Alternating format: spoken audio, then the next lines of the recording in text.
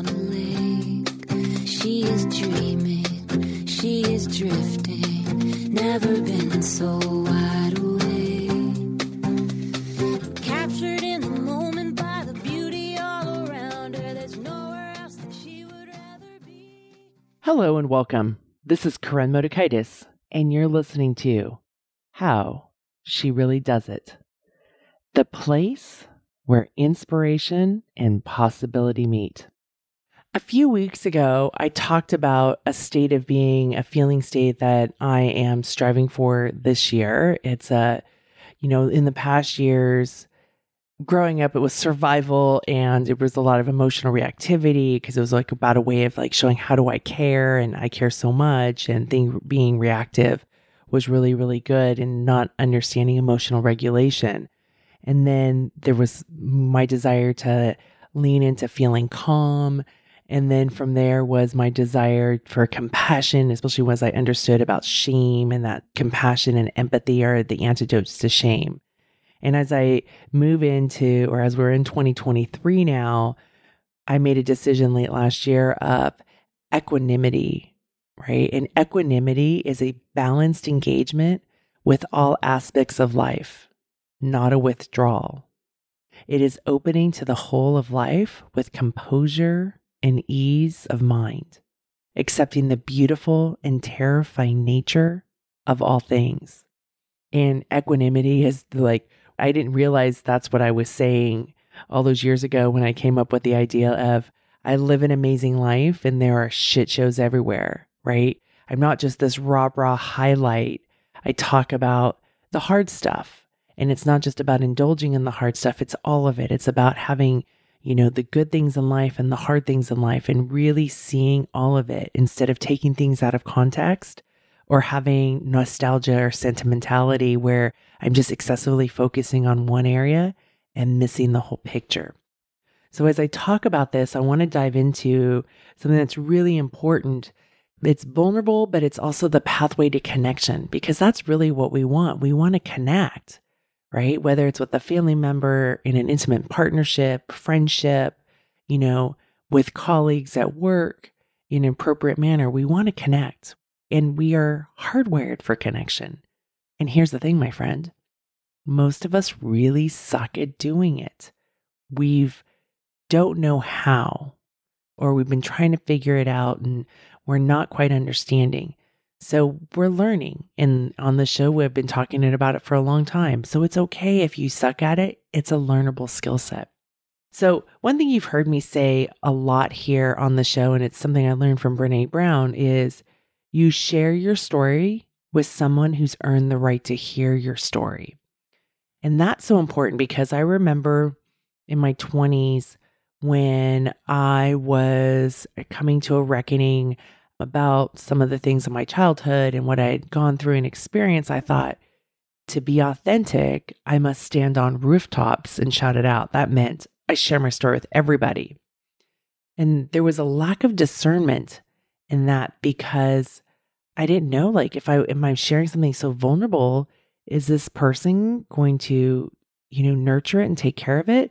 Or are they going to use it and weaponize it against me? Right? So that is an important boundary. It is a boundary, right? Sharing your story with someone who's earned the right to hear your story. This is really, really important. So it's not about hot wiring connection and just being vulnerable because it's like, okay, if I give them this vulnerability and this vulnerable information about me, we'll now have connection because they may share it with somebody else and they've not earned the right to hear it. That's a really important concept. I bring it back up a lot with my clients. I use that now as a framework, and I have for a long time, of when I choose to share things. It's not about being inauthentic, but have they earned the right? Is this something that they've earned the right to hear, or is it something they can weaponize? And there's some stories that I have of me that I'm really solid with, like being half Korean and now realizing I'm really multiracial. I really struggled and I didn't want to talk about it. And if I could hide from it, I would. So I wouldn't share it with people, or I wouldn't share with people that I was really uncomfortable about being multiracial because I wasn't comfortable with it and it was a shame trigger.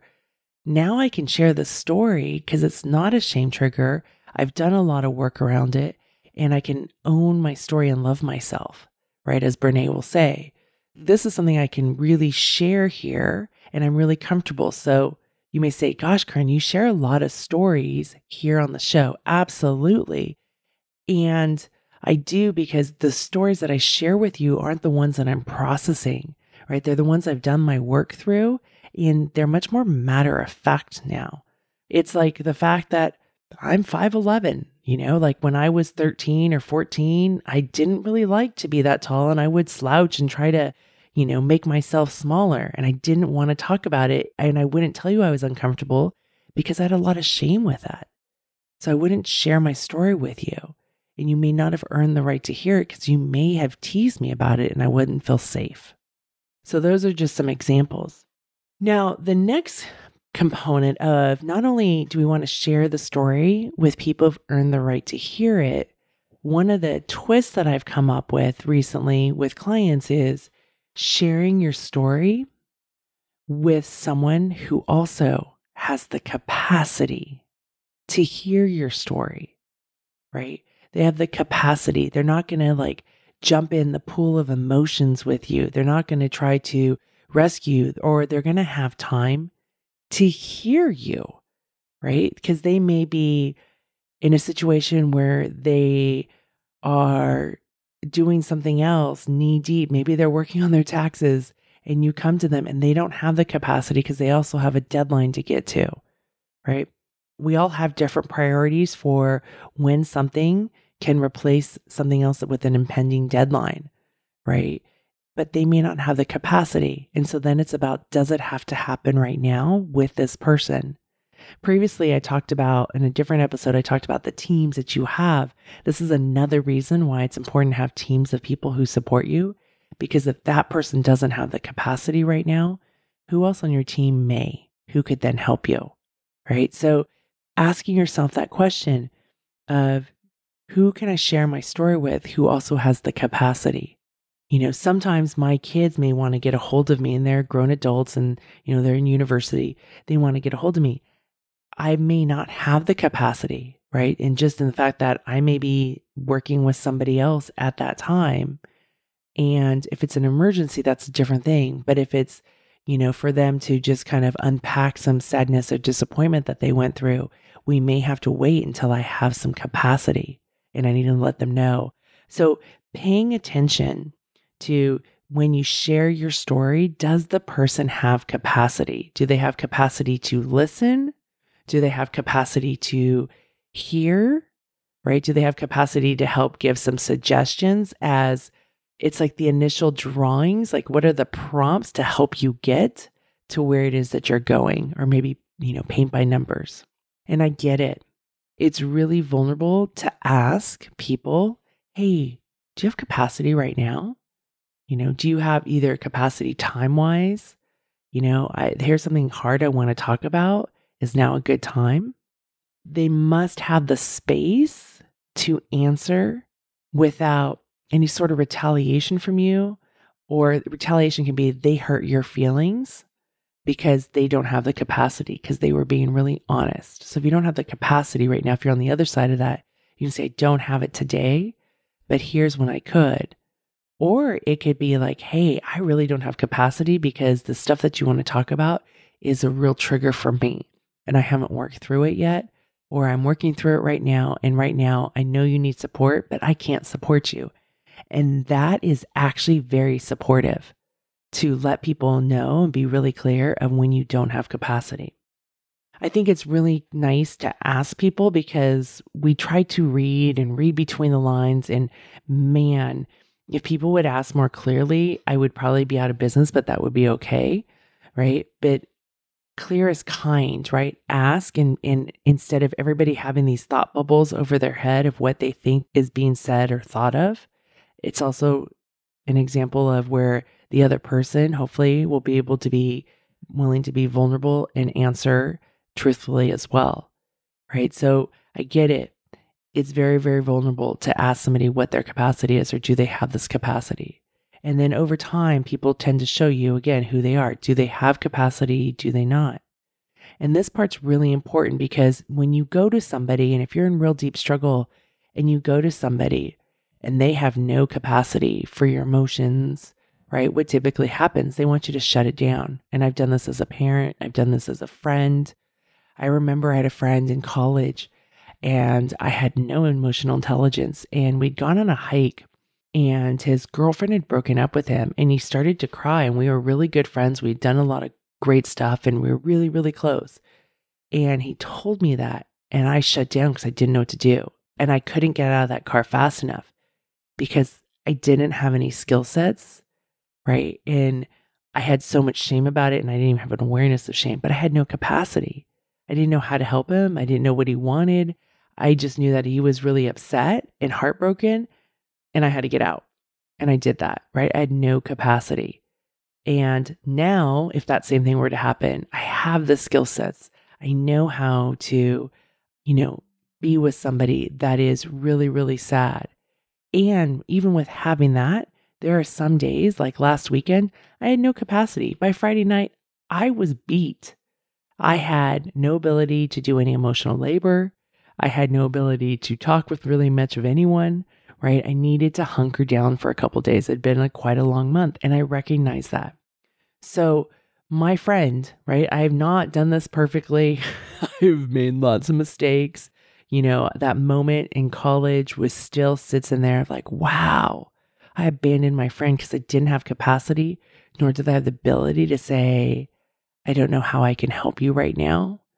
And I'm really uncomfortable because I don't understand emotions, right? I don't know what to do when somebody cries. That is not a skill set I have.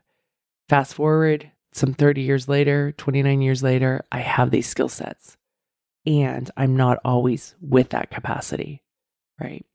So those are the 2 points. You share your story with people who've earned the right to hear it. Trust is built in small moments over time, and that's from John Gottman. And then the other component is share your story with others who have the capacity. So have they earned the right to hear your story? And do they have the capacity to hear your story? All right, my friend, that's a lot. I'm smiling big for you. Hey there. Before we go, I have a question for you. Have you subscribed to the show yet? This is an awesome opportunity for you to preserve your brain juice. I love the fact that I can subscribe to podcasts and television shows, and they go straight to my iPhone or they go straight to my DVR, and then I don't have to worry of, oh no, especially with television shows. Did I hit record? Is it going to be there? Or now do I have to watch it on demand and go through all the commercials? So go and hit the subscribe button. There's a link in the show notes, and that will ensure you that you never miss a show, and you can also save your brain juice for other things in your life. There's way more important things. But you and I will still be connected because the show will be waiting for you in your phone. Go to the link in the show notes, subscribe to the show so you can automatically get all the shows to your phone. I'm smiling big for you. On a lake, she is dreaming, she is drifting, never been so wild.